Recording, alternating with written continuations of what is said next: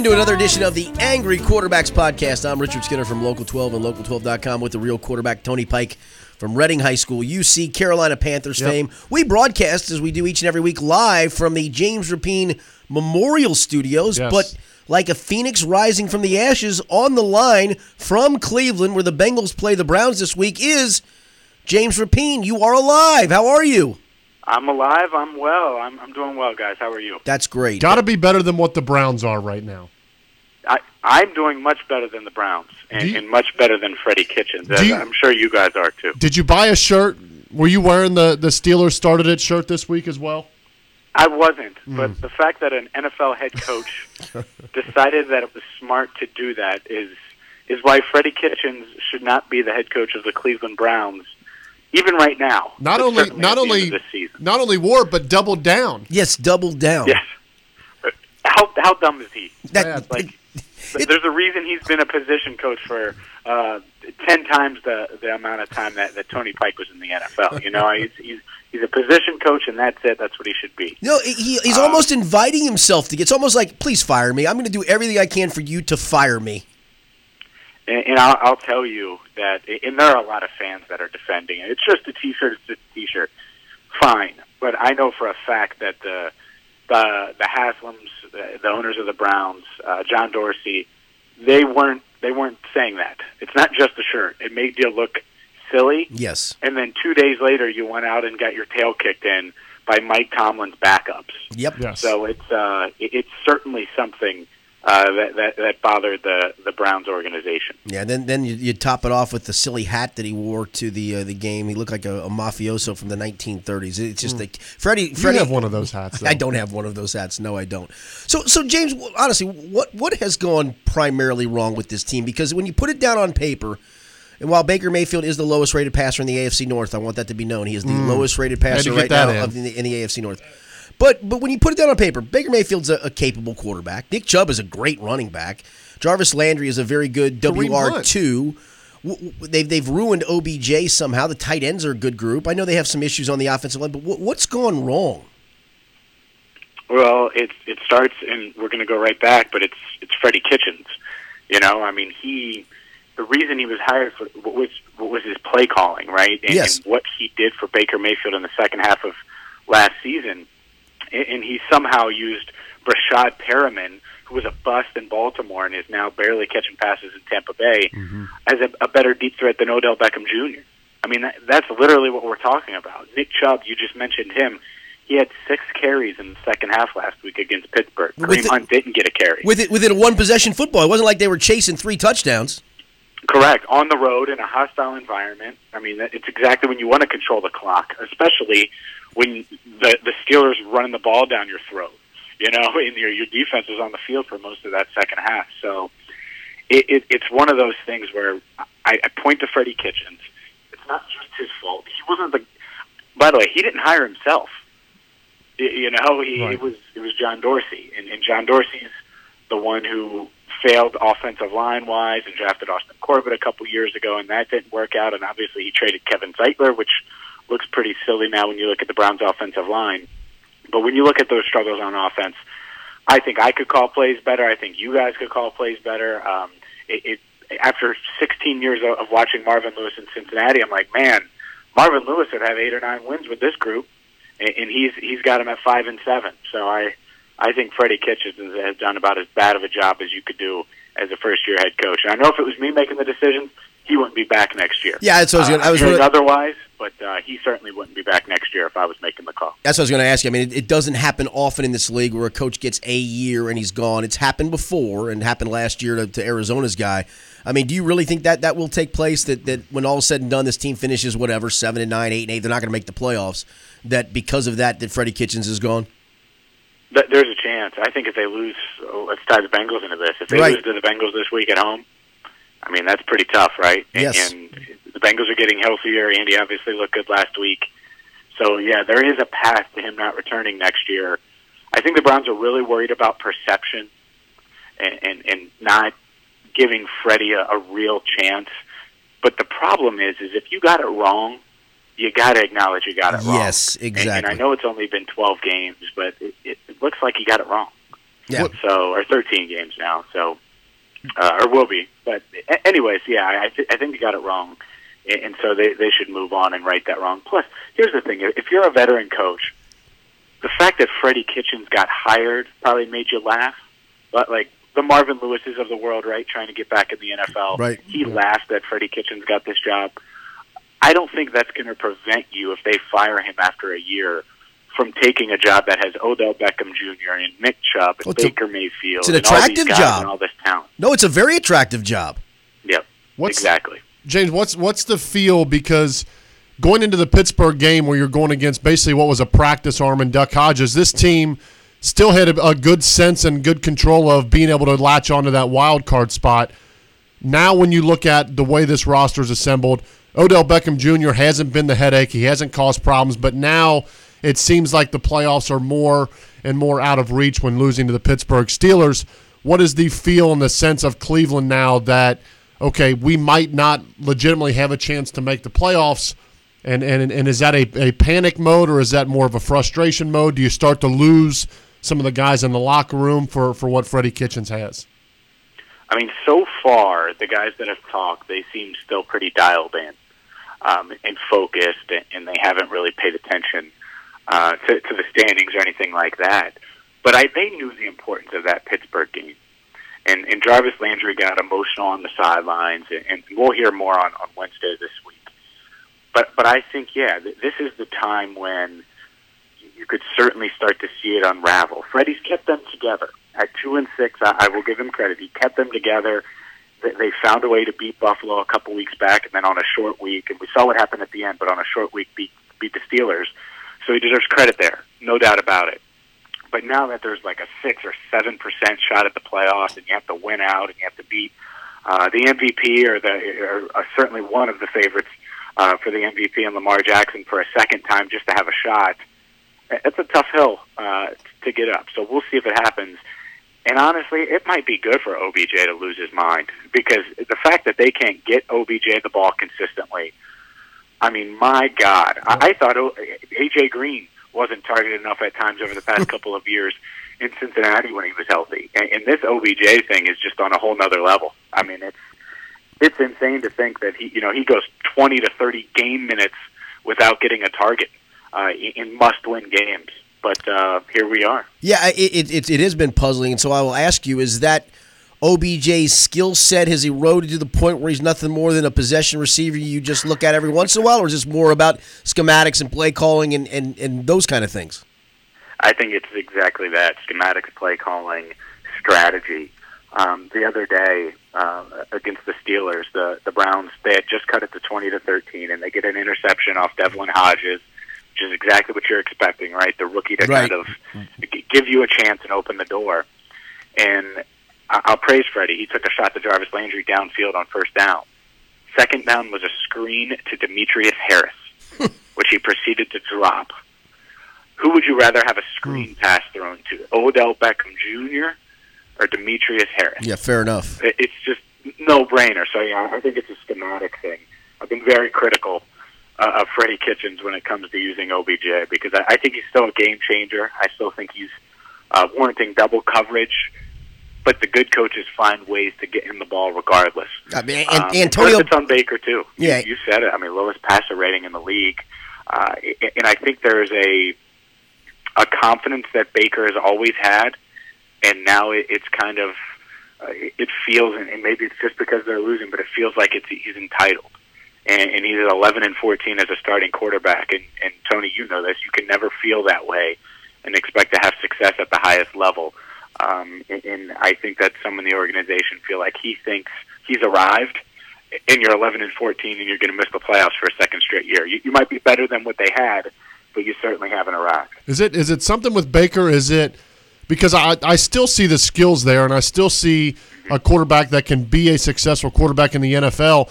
Is it the offensive line issues that have just continued to cause a problem like we saw here with Andy Dalton, or is this a situation where he's trying to spread the ball out and make everybody happy and keep everybody happy, or where have the struggles come from most outside of the Freddie Kitchens' inability to call plays? I certainly think the offensive line has something to do with it, especially earlier in the year. He much like Andy, kind of looked. I don't want to say seeing ghosts like Sam Darnold did, but he looked like he was expecting pressure on every play. And even if there were plays where he wasn't pressured, he would still roll to his right, or he would almost run into pressure. So he's gotten better with that over the past month and a half, and his numbers are better even after the Steelers game where he kind of struggled on Sunday. But he's just not as accurate. The thing that I was so impressed with at Oklahoma and then last year, he would throw into tight windows and he would be extremely accurate, and it hasn't been there consistently this year. And you wonder, and I laughed at this at the beginning of the season, but now the perception, the entitled perception, right? Did he work as hard as he needed to this offseason? Right. Or was he busy filming a lot of progressive commercials? That makes my wife laugh. Like, that's great, Baker, but you got to go out there and throw touchdowns and not interceptions. I mean, he's got weapons all over the field. And here's the thing. I can rip Freddie Kitchens all day, but if Baker Mayfield's a great quarterback, and not a good one, a great one, he can overcome a so-so offensive coordinator. Peyton Manning did it. I think there are plenty of quarterbacks that can do that if they're great.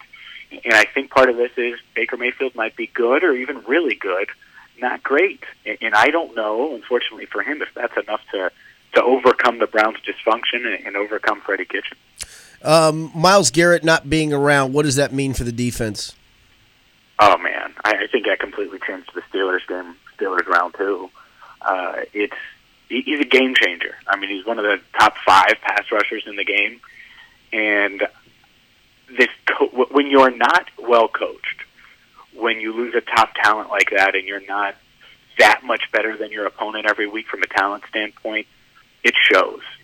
And the thing that I was waiting for is Freddie Kitchens to realize, all right, we're going to have to score 30 points a week now. We don't have Myles Garrett. And he scored 13 against Pittsburgh. So it's a huge loss. I think now you look at that schedule, and there are people certainly here in Cleveland that know that the Bengals could put up points and give them a game. Miami, as ugly as that was a couple weeks ago at the start, but they started to score points at the end. This defense is going to be able to give up points and is going to allow points down the stretch. Suddenly Arizona looks like a tough game on the road. Obviously Lamar Jackson on the schedule as well. So when you don't have a Myles Garrett, it changes everything. And I really don't know if they have the coaches or the talent, even the average talent, to figure out how to get pressure consistently, even on Andy Dalton this Sunday, which is a bad Bengals offensive line, even with Cordy Glenn back. Hey, your guy's going to be back Sunday, James. John Ross is trending back. You looking forward to seeing him? Of course, people in Cleveland are going to be pissed when I cheer for him after he scores 2 touchdowns against the Browns, but We'll give you John Ross and Ryan Finley for Baker Mayfield. Well, I mean, I don't know, man. You guys are set with Andy Dalton. Oh, yeah. You hear all the praise? Set for the next 4 games, maybe. No, James, you know what happens in Cincinnati. We're 0-11. We win 1 game. And now let's keep Andy Dalton next year. He's under contract. Chase Young and Andy Dalton, baby. Yep. It'll change the fortunes for sure. That's my nightmare. By the way, Skinny, the last time I was on this podcast, yes, I said, yeah, obviously they should have drafted Lamar Jackson, and you pushed back against that. Can you admit it now? Yep. Yeah, no, I was going to tell you. I've made him do that every week, James. Listen, for a running back, Lamar Jackson throws a hell of a ball. I mean, he really does. Stop it. He does. He has to apologize every week, James. All I know is 31 others got it wrong too, right? Hey, I'll ask you this, Tony. I texted Mo this a week or 2 ago. Would you give up the first overall pick for Lamar? Yes. Absolutely. Okay. Absolutely. He's proven it. Burrow. He's proven it. Well, For Lamar? Actually, are you saying as a Bengal fan? I wouldn't, because that would require the Bengals to then have to tailor their offense to that player, and they would just draft him and expect him to do the same things. And then decide, now he's better at wide receiver. Let's put him out there. He's been great. I can't say anything other than he's been great. He's proven me wrong, and he's proven a lot of folks wrong, for sure. Speaking of proven wrong, John Ross is going to prove you 2 guys wrong starting on Sunday. Yeah, okay. He'll get out there for 2 snaps. He would prove me wrong by being on the field. Hammy will get tight, and we'll see you in 2020. We'll see. Whatever, guys. All I know is through the first 4 games of the year, he was 9th in receiving touchdowns. He was. In wide receiver yards. Yep. He was shredding opposing defensive backs without A.J. Green on the field. Yes, he and was. With Andy Dalton throwing to him. He was. Here's what's going to happen. Dalton has a successful rest of the year. John Ross comes back. A.J. Green back next year on a franchise tag. We get Jonah Williams back. Plugged right in. We may just trade away the number 1 overall pick because we won't need him. We don't need it. Have you seen our defense the last 3 weeks? Dominant. Defense has been dominant. We don't even need a draft pick next year. Playoffs, here we go. Basically, dude, can you wait for the storylines of, well, the Bengals actually have 2 first-round picks because Jonah Williams That's right. No doubt. That's exactly. You got a bonus pick right there, baby. All good to go. All good to go. We're gonna give Pittsburgh the number 1 overall. Back, so it's like 4 first round picks. Yeah. That's right. No, they're all good. Pittsburgh's going to offer us a 2nd, 4th, and a 6th, and we'll give them the number 1 overall pick so they could take Joe Burrow, and we could play him and Lamar and Baker for the next 8 years. That'd be great. And we'll get Marcus Mariota as a free agent in 2 years. Yep. Oh God! One more thing. Yes. I say this in confidence. I'm 99% sure the Bengals had Mason Rudolph higher on their board than Lamar Jackson. I know they did. That. No, they did. They absolutely did. There is no question about it. They could. Isn't that insane? It's a little nutty. And that's why I'm so fearful of how this draft is going to go, even though it looks like, hey, if Joe Burrow's there, you got to do it.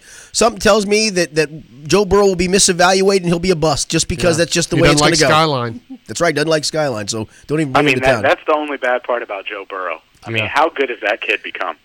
I'm shocked. What they did to Texas and I was on the Tua train, but with that hip injury, it's got to be Burrow. Yeah, I'm totally on the Tua train too, but the hip injury would make me, especially with the injury history of late for first-round draft picks, I wouldn't do it at all. Texas A&M was a good football team Very this year. good. They're a they very put up good. 50 on them. Yeah, without batting an eye. And they do it every week. James, Skinny and I talked about this off-air. Is Mike Tomlin a legitimate candidate for Coach of the Year in the NFL? Hell yeah. Absolutely. I mean, it's right incredible. Now he probably is Coach of the Year. Him or the guy in Miami. It's crazy. It is. No. But at the same time, I just ripped Freddie Kitchens for 20 minutes, and I've done that on various shows for the past 3 months. So what does it say that, is it Freddie Kitchens is bad or Mike Tomlin's good? I still say Mike Tomlin's really good because I don't know if you guys saw this at halftime of that game. Multiple Steelers players said Tomlin got the defense together. Yeah, he drew up a fix. And completely changed, exactly how they were going to play. And I don't know about you, and I know Browns fans were like, I can't believe that happened. But even as a Bengals fan, I'm like, man, how many times did Marvin Lewis do that against the Steelers? And the answer was never. None. Zero. Zilch. Nada. Well, James, come see us Saturday night. We're at the Hilton downtown Cleveland. We'd love to see you. I live I live like a block away. We're going to have to plan it. I have some friends coming up, too. All right, cool. But I definitely want to see you. Tony, you're going to be there, or is it just going to be... No, I'll be at the Crown Plaza, Memphis East. Where bed bugs exist. He's got to go back to Memphis for UC Memphis this weekend. Hey, Tony, are they going to win? Yeah, we're going to win. He didn't say that very confidently, James. Didn't sound confident at all. We're going to win, and we're going to jump Boise, and we're going to the Cotton Bowl. There you go. Or the Gasparilla. Enjoy that trip. I will say, literally, both of those head coaches are better than the one I've watched here coaching the Browns. So. Maybe Luke Fickell to the Browns. Let's start that rumor right here, right now. Wow. Maybe it'll work. Maybe Urban will go to the Browns. Urban's going to go to Dallas. Come on. Maybe. You never know. No. Garrett's coming back. He's got job security. My boy Jason, I'm rooting for him. I'm rooting for Jason, but I'm going to have to fire him. That's what it's going to come down to. Before you let me go, what's the vibe with Zach Taylor? Players liking him? I mean, he'll be back next year, I guess. No, quite. Yeah, he'll be back for the next 4 years. You know that. You know better than that. No, and I think you saw it this past weekend, and I just taped the segment with Tony for his show, and he asked me the same thing. I mean, the players were genuinely happy for Zach. Zach was genuinely happy for the players. That's the thing. They have continued to grind and stay together, and that really is not easy to do in an 0-11 season. It's really, really difficult to do, and he's done a good job in that regard. And I think you go back to what you just talked about. They're getting healthier. I think you got to be able to see him have all the pieces on offense before you can evaluate him whatsoever. I mean, he's been without AJ all year, with Ross for most of it, without their first-round draft pick, with an offensive line that somehow had John Jury starting multiple games, which is almost impossible to believe. And I haven't seen him take a penalty on purpose yet this year. No, he is not. That's a good point. Very well done. which is crazy. Good. Yeah, I was curious because I thought it was a questionable hire because it was a questionable hire. No, because he hung out with Sean McVay. So he's an NFL head coach. Correct. I think that's what they believed is he hung out the right hand of God of football, and he was going to suddenly be the greatest coach ever. But I don't think he's been overmatched. I don't know whether he's going to be a good head coach in the long run, but I think he's done a good job with a lot of things on his plate. Good. Well, that's good to hear. Hopefully he has Joe Burrow, A.J. Green, John Ross, Joe Mixon. That they spend on 2 veteran offensive linemen, and that's how they should address this offensive line because no one in the NFL can draft. Evaluate Correct. linemen in the draft. It's not just the Bengals. It's not just the Browns. I feel like I've had the same conversation about offensive lineman drafting. It's hard to do, clearly. So go pay the guys that are good at it. Absolutely. Maybe they'll bring Big Whit back. Who knows? But they need to address it. I would agree. Free agency. I would agree. James, we appreciate it. Always good to hear from you.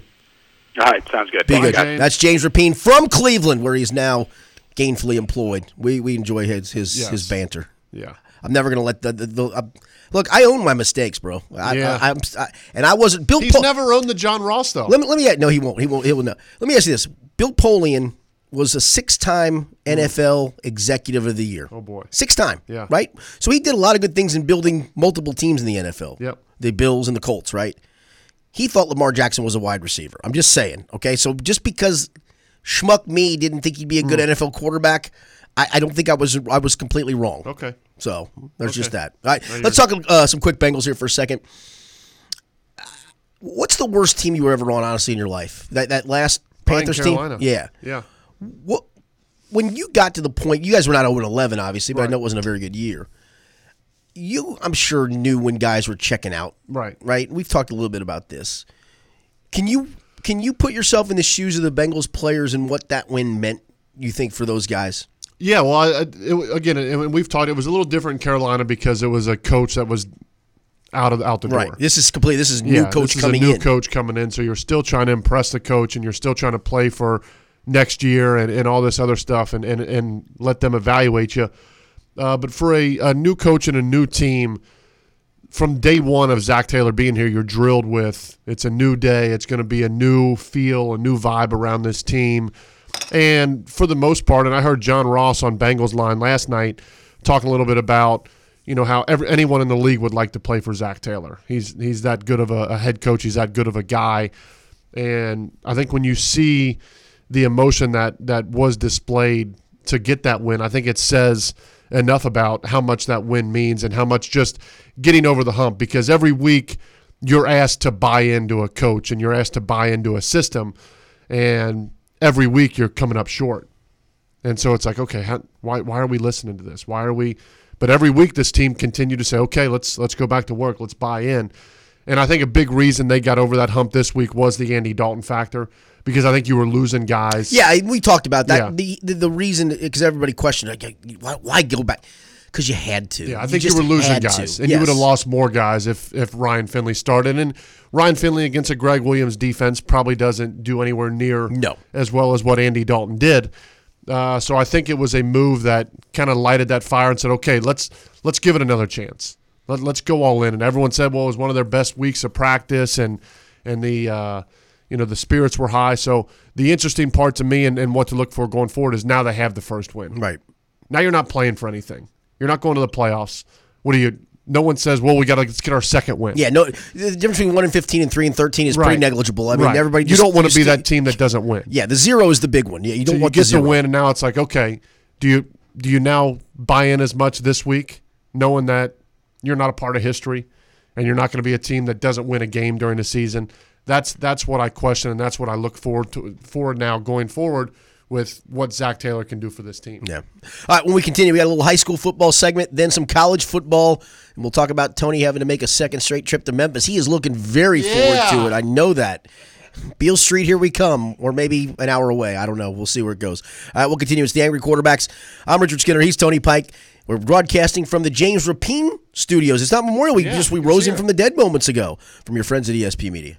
Get the skinny on Cincinnati sports with Richard Skinner only on Local12.com and the Local 12 News app. Exclusive content, in-depth analysis, podcasts, and more. Cincinnati sports news 24/7. Get the skinny only on Local12.com and the Local 12 News app. Romaldo has been helping men and now women look their best for over 50 years. Established in 1968 by Master Tailor Romualdo in the quaint community of Madeira, Ohio, Romualdo has become a Cincinnati staple for authentic menswear, bespoke garments, and old-world tailoring, gathering national recognition while staying true to their goal of delivering exceptional products with unparalleled service. Romualdo is truly a destination for any style-minded individual.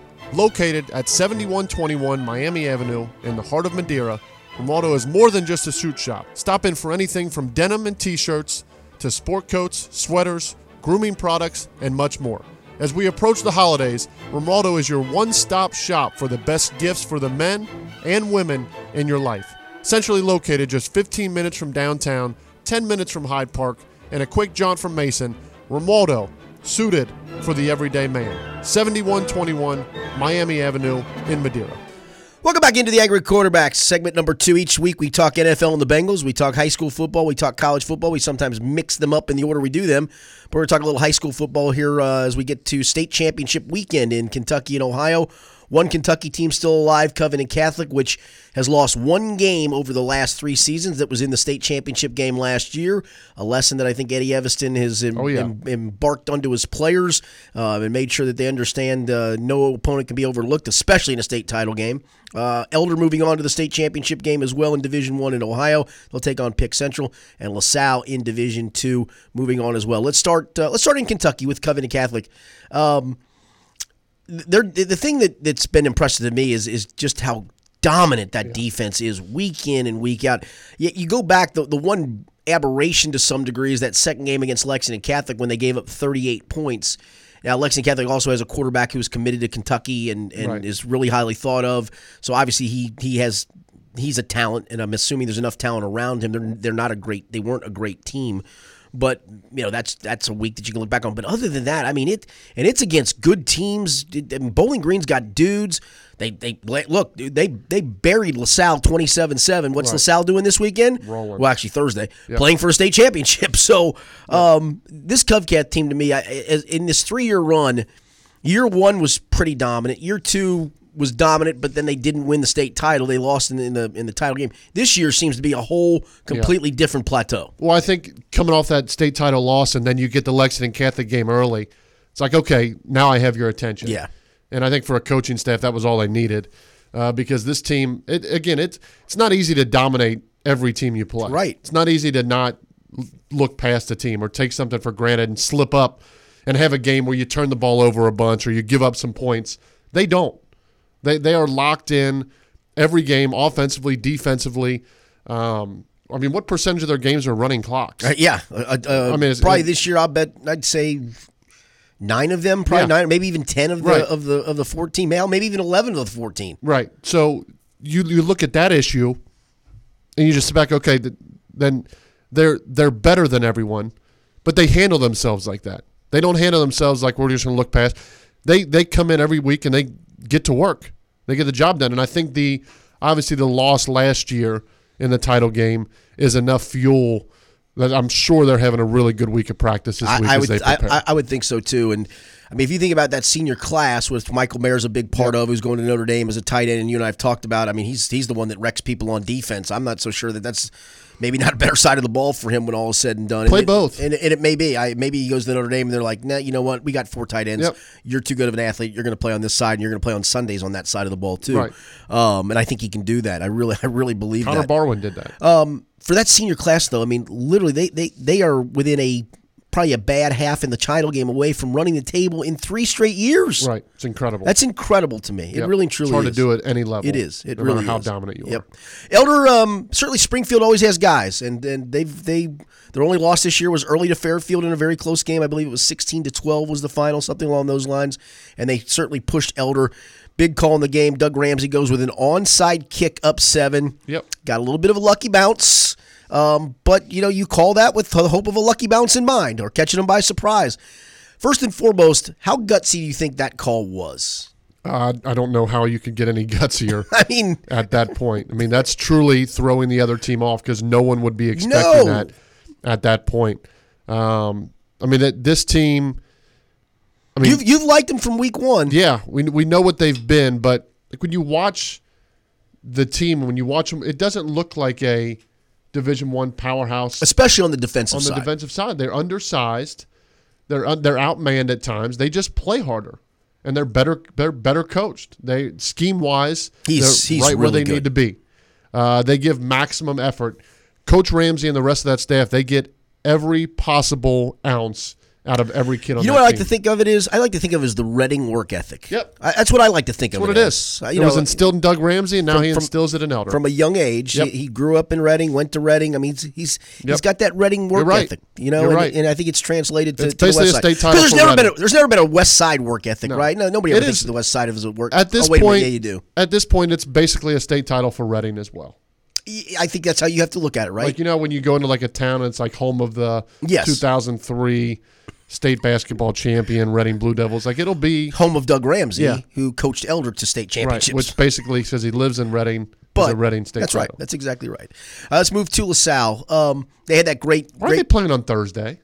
You got the math. Terrible. The math shows that you got to play one standalone game, game, then three, and then three. Okay. LaSalle went through that great run, obviously, and it felt like, okay, the run's over. They're not going to get back to that level maybe ever again, right? I mean, that was such a great run. And yet here they are again. I think it speaks to Pat McLaughlin as a coach. Yes. You know, they've got some athletes, but they're kind of true to their. We talk about the identity of teams. They're true to their identity, which kind of like Elder. We're going to run the football. Our defense is going to tackle you, and you're not going to make big plays on us. And really, I mean, they played such a good schedule.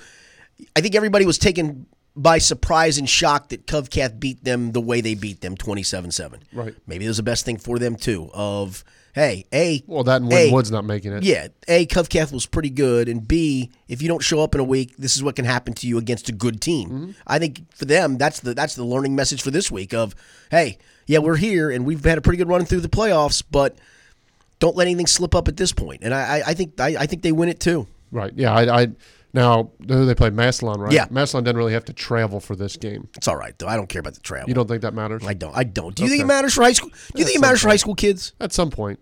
I think it matters those elder teams that go to St. Ed's and stuff. I think that matters. Yeah, I'll give you that. But for a state title game, you're probably going up a little time to spare as opposed to kind of making a quick trip during the regular season. What do you mean? School's first.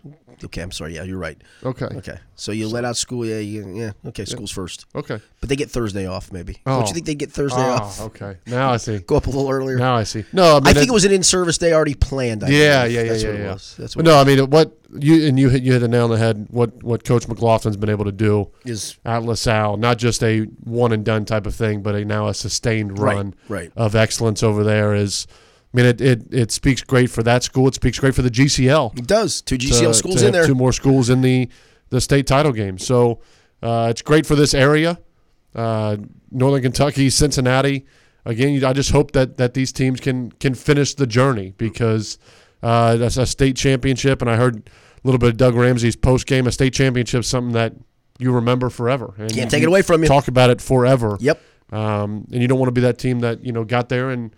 Well, with one more game, we made it to the state title game. You want to be the team that won that state title and continued that excellence and put the program back at the top of the map, and that's what these teams have an opportunity to do. And Reading gets another notch on its belt with the win as well. That's what matters the most. One. Yeah, that's what matters the most. All right, when we continue, got some college football to talk about. Can UC, on back-to-back weeks, go to Memphis, shake off the loss of a week ago, and win?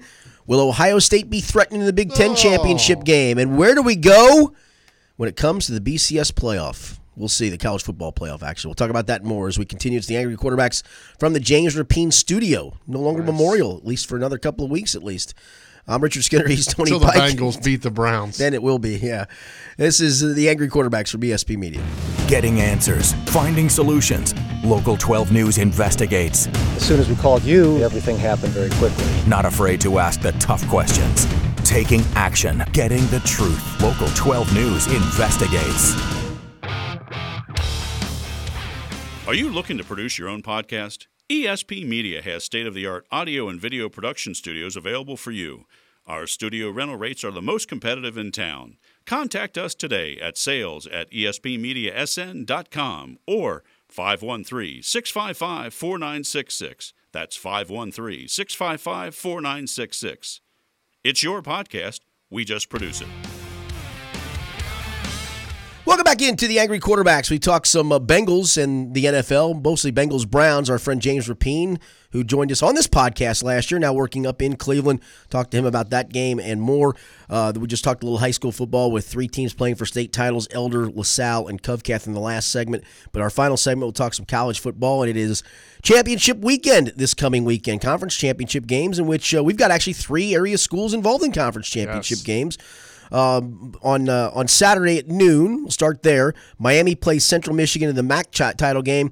Miami lost its final game to Ball State, but it sounded more like Chuck Martin wanted to play for a half. They had really nothing else to play for in the second half, so he started to pull some guys. They were looking to the MAC title game. Their bowl kind of tied to what they do in that game anyway. I'm still of the ilk. I think I'd have kept pushing forward, for goodness sakes, but very tough matchup. Central Michigan has played actually some pretty good football, especially of late. How about their turnaround this year? Yeah, they at one point this year they were 2-3, but their 2 wins out of their first 5 were against Albany and Akron. They got blistered by Wisconsin 61-0, lost to what's a mediocre Miami of Florida team 17-12, and then lost to Western Michigan in the conference opener. Since that time, they've only lost once, and they've rolled up a bunch of points. They lost to Buffalo in the middle of what is 6 of the last 7 games they've won, and in those 6 games, they scored 42, 42, 38, 48, 45, and 49 points last week against Toledo.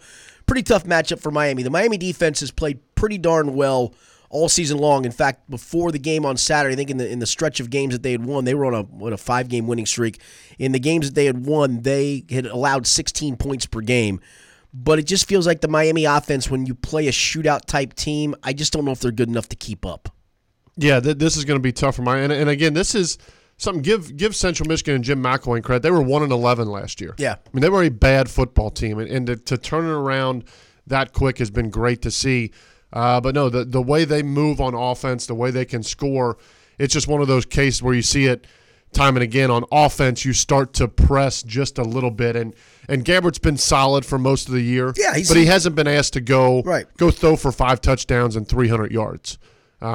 He's managed the games. If a team starts to put up some points, can you keep up? Can you lift and carry that team? And that is the question for Miami now going into this title game. Yeah, well, they made the title game. That's a pretty nice step. They're going to a bowl game, which again is a nice step.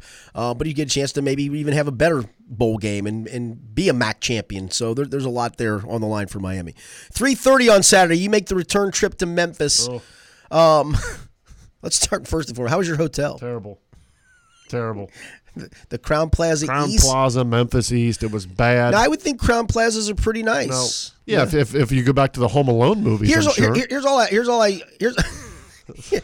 all I ask of a hotel usually. I don't even mind. I can even stay in a Motel 6 if you tell me the following.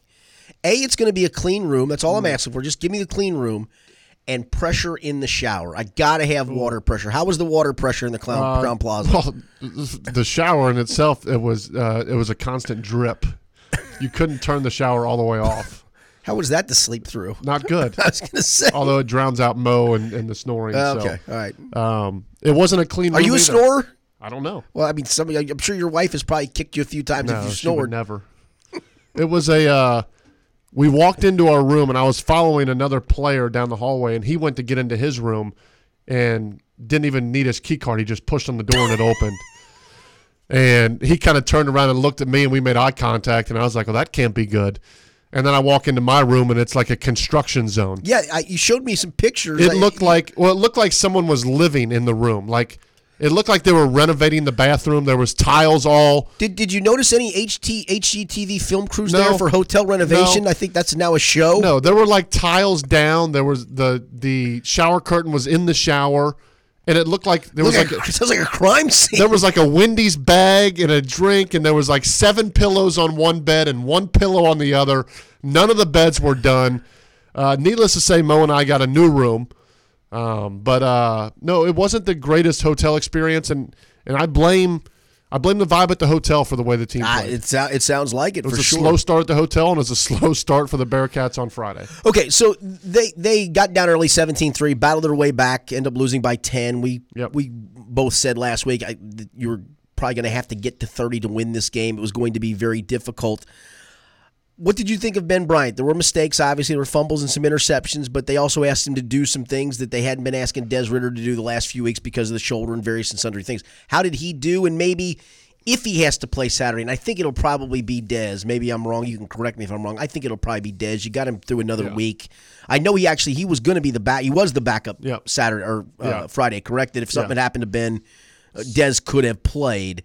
How did you think Ben played first and foremost, and how much maybe does that at least give him a chance to get through a game and realize some of the things in the game speed and all that? He's played some snaps, I think but not like this. I think the Des Ridder factor, I think simply put, Des Ridder should play this week, but if there's any struggle at all, you don't have to worry about Ben Bryant coming in anymore because he just played this team last week. So I think he's much more comfortable to do that.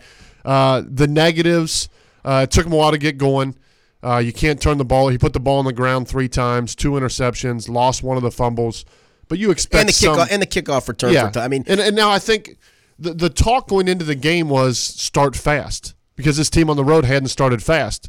And now with a young quarterback making his first start on the road, you want to get him into a manageable situation. Right. Coming in 7-0 after you give up the opening kickoff, crowd going crazy is not the most ideal of situations for a quarterback to come in, let alone 17-3 after the first quarter, and it didn't look like your defense was going to be able to stop him. Now, Ben Bryant, there was a span there in the second and the third quarter where he was in such a good rhythm, throwing the ball on time. Accuracy was unbelievable. He was showing off the arm strength. I mean, I think they converted 11 third downs. And in the passing game, that's something they had struggled mightily with the past few weeks. So Michael Warren still ran for over 100 yards. Ben Bryant, when they would come and put 8 or 9 in the box, was efficient enough to throw the ball around. They converted a third and, I believe, plus 20 for a 51-yard completion where he showed off the arm strength down the sideline. That's something that Des Ridder doesn't give you right now because of the shoulder problem. So Ben Bryant showed he's more than capable. He's shown he can win a game at this level. I thought he put him in a good chance.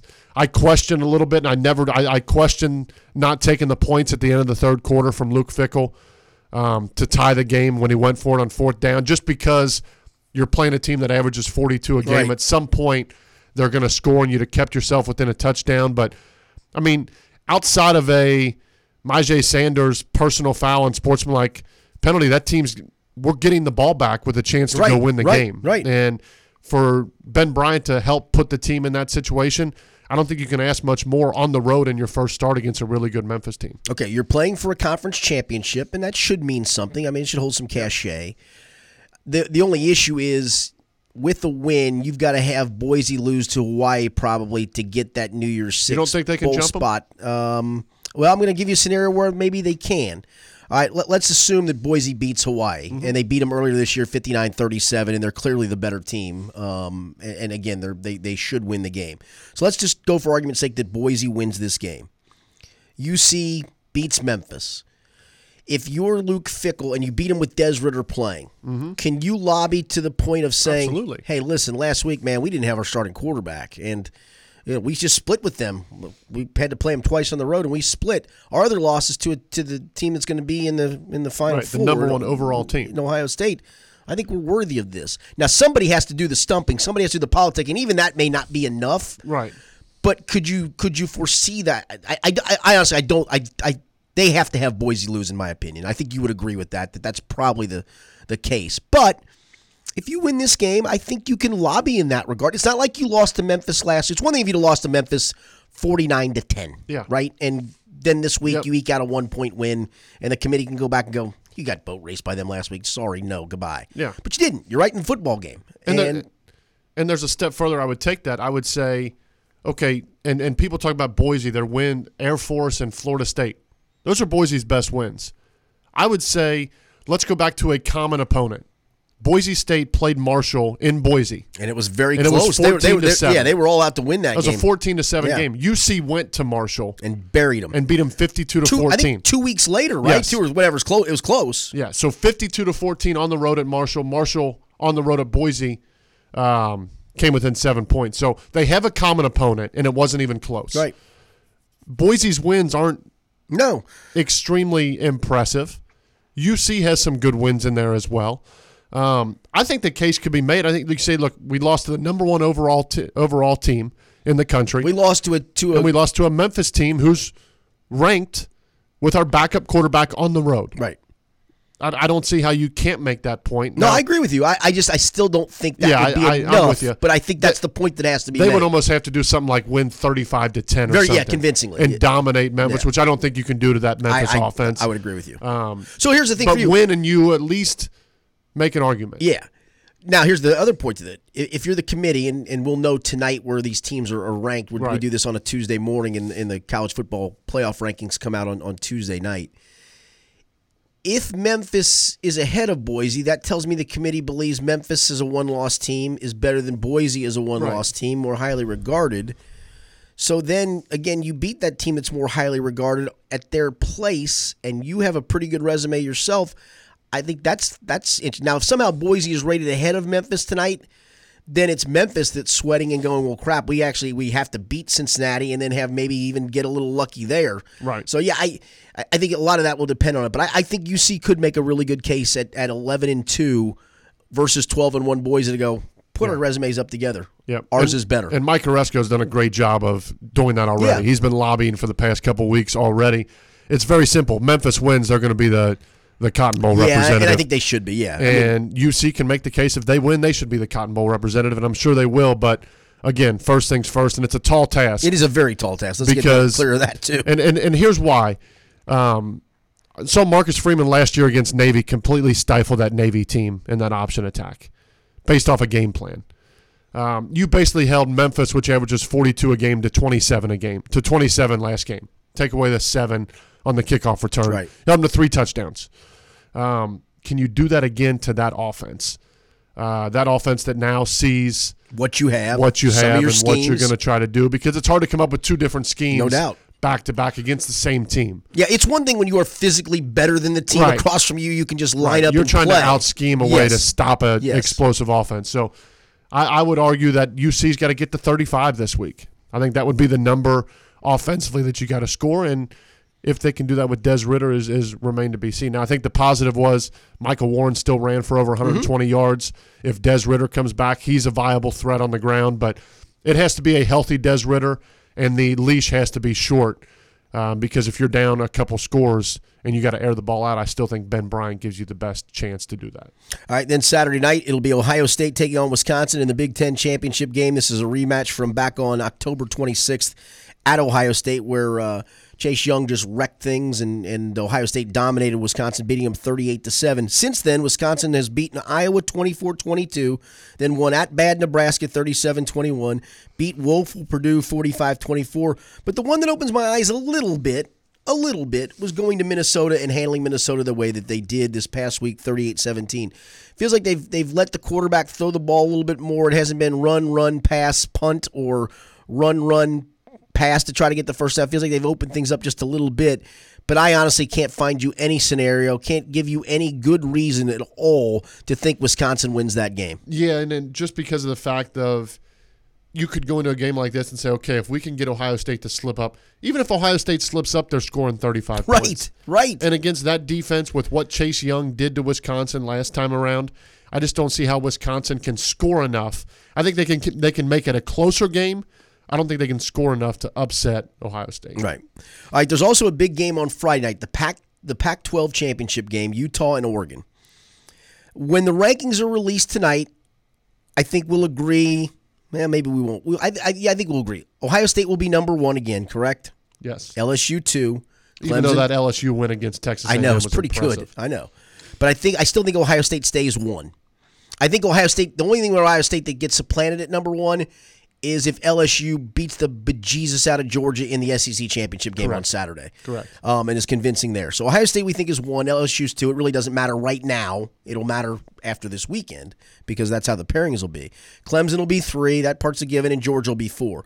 Alabama was 5. They're definitely dropping out after the loss. The question then is, who becomes number 6? Is it Utah with an iffy resume, or is it Oklahoma with a resume that at least includes a win over Baylor? I think the big part for me is, does it go Utah, Oklahoma, Baylor, and then for the Baylor-Oklahoma winner, the win for them, even if Utah beats Oregon, the win for them, is it a better win if, and I'm surmising here, if Georgia losing to LSU. If Georgia beats LSU, your four teams are set. Ohio State, because they're going to beat Wisconsin, LSU, Georgia, and Clemson. Which I don't think Georgia can beat LSU. I don't either. But again, if they do, I think your four are set without question. But I'm in agreement with you. I don't think they do win. So let's assume Georgia loses. I think the Oklahoma-Baylor situation is actually set up for them to leapfrog Utah and get to the playoff. Maybe I'm wrong. Maybe Utah, I will say they passed the eyeball test. I think they're really, really, really good. But who have they played? Right. They didn't play anybody. Saw a stat this week. If you took Utah off and it was USC with the same record and the stats, I think the eyeball test you would push I think just because Utah is a different name. Yes. And you don't get to watch them as much because it's West Coast and it's the Pac-12. Here's their 3 non-league games: BYU, Northern Illinois, Idaho State. Well, BYU beat Boise. There you go. And Boise's going to be in the Cotton Bowl. There you go. No, I really think that Utah has to win convincingly, and I think just by beating Oregon wouldn't be enough because I think that Oklahoma-Baylor winner would have more of a resume, and I think that's what it's going to come down to. It's going to come down, in my eyes, it'll come down to Oklahoma or Utah for that final spot because I don't see Georgia being there, and now Alabama's out as well. I will say I think it would be easier for the committee if they would rank Oklahoma 5th, jump them over Utah this week, then to put it in a position of Oklahoma, you win, you're in. You don't, sorry Baylor, you're still behind Utah, and even if you beat Oklahoma, just not gonna sorry for your luck. Because you guys would have split with each other, and then Utah then is able to slide in that. I think that would be the wise thing to do. Yeah. But if Utah sits at number 5, the thing for Utah is if you're sitting at number 5, and yes, I'm making the case that whoever wins the Oklahoma-Baylor game will have another good win on their resume because they're going to be right behind each other. If you're Utah, you're looking and going, wait a minute, we were already ahead of them. How are we getting leapfrogged at this point of the game? Yeah. I think what's going to play out is it's going to be perfect for the committee. I think Georgia loses. I think Oregon beats Utah. And that's also a scenario where Oregon can beat Utah. Yeah, I do too. I think that's probably I think it plays out nice and easy. This year, out of any other year, I think it's so important to get that number 1 overall. I agree. Because I don't care if it's LSU or Ohio State. There's just something I don't want to have to beat Clemson and LSU. There's something about Clemson where it's like, and I know Dabo is pitching this "woe is us" type stuff, but we got to go 30-0. Yeah, there's something about that team that would obviously scare me to if I'm an LSU or Ohio State fan and be like, man, I got to go through Clemson first and then get a shot at the other big dog. Right. I think that 1 seed has a legitimate advantage. And that's where even if Ohio State, I think we concur they win this game with ease. I think you better win it with some style points and just put the hammer down and go, hey, look at us. We are the best team in the country. Make us number 1. And if you're LSU, same thing. Do the same thing to Georgia. Yeah. We're going to roll it out of here. Yeah. We're going to roll them. What happens if Baylor and Oklahoma tie, Utah loses to Oregon, Georgia loses, and UC beats Memphis? Do you see jump into the top 4? And the cat howls at the moon at midnight. That has to happen as well. But we jump in. Then you jump in. Okay. Yes, there you go. That's so how. You're saying there's a chance. I'm saying there's no chance. No chance whatsoever. Any final thoughts, T. Pike, 16, 15, 14, or 13? That's all I got. Okay, buddy. That's all I got. Can't wait. Memphis, Crown Plaza East. Here we come. Enjoy the stay. Our thanks to James Rapien for checking in, for executive producer, engineer Rob Ebel. Hold on, I have one more thing. Oh, and Tony Pike has one more thing. You did this whole thing. Congrats to Lynn Bowden. He's a good player. He's outstanding. He's a good player. He is really good. 284 yards rushing. He's pretty damn good. See how I even gave Kentucky I appreciate some love that. Thank you, because it's hard not to be impressed. Yep. All right, thanks to Rob Abel. Thanks to Tony Pike for one more thing there. We always appreciate that. Yep. I'm Richard Skinner. It's been the Angry Quarterbacks Podcast from ESP Media. Make the Yuletide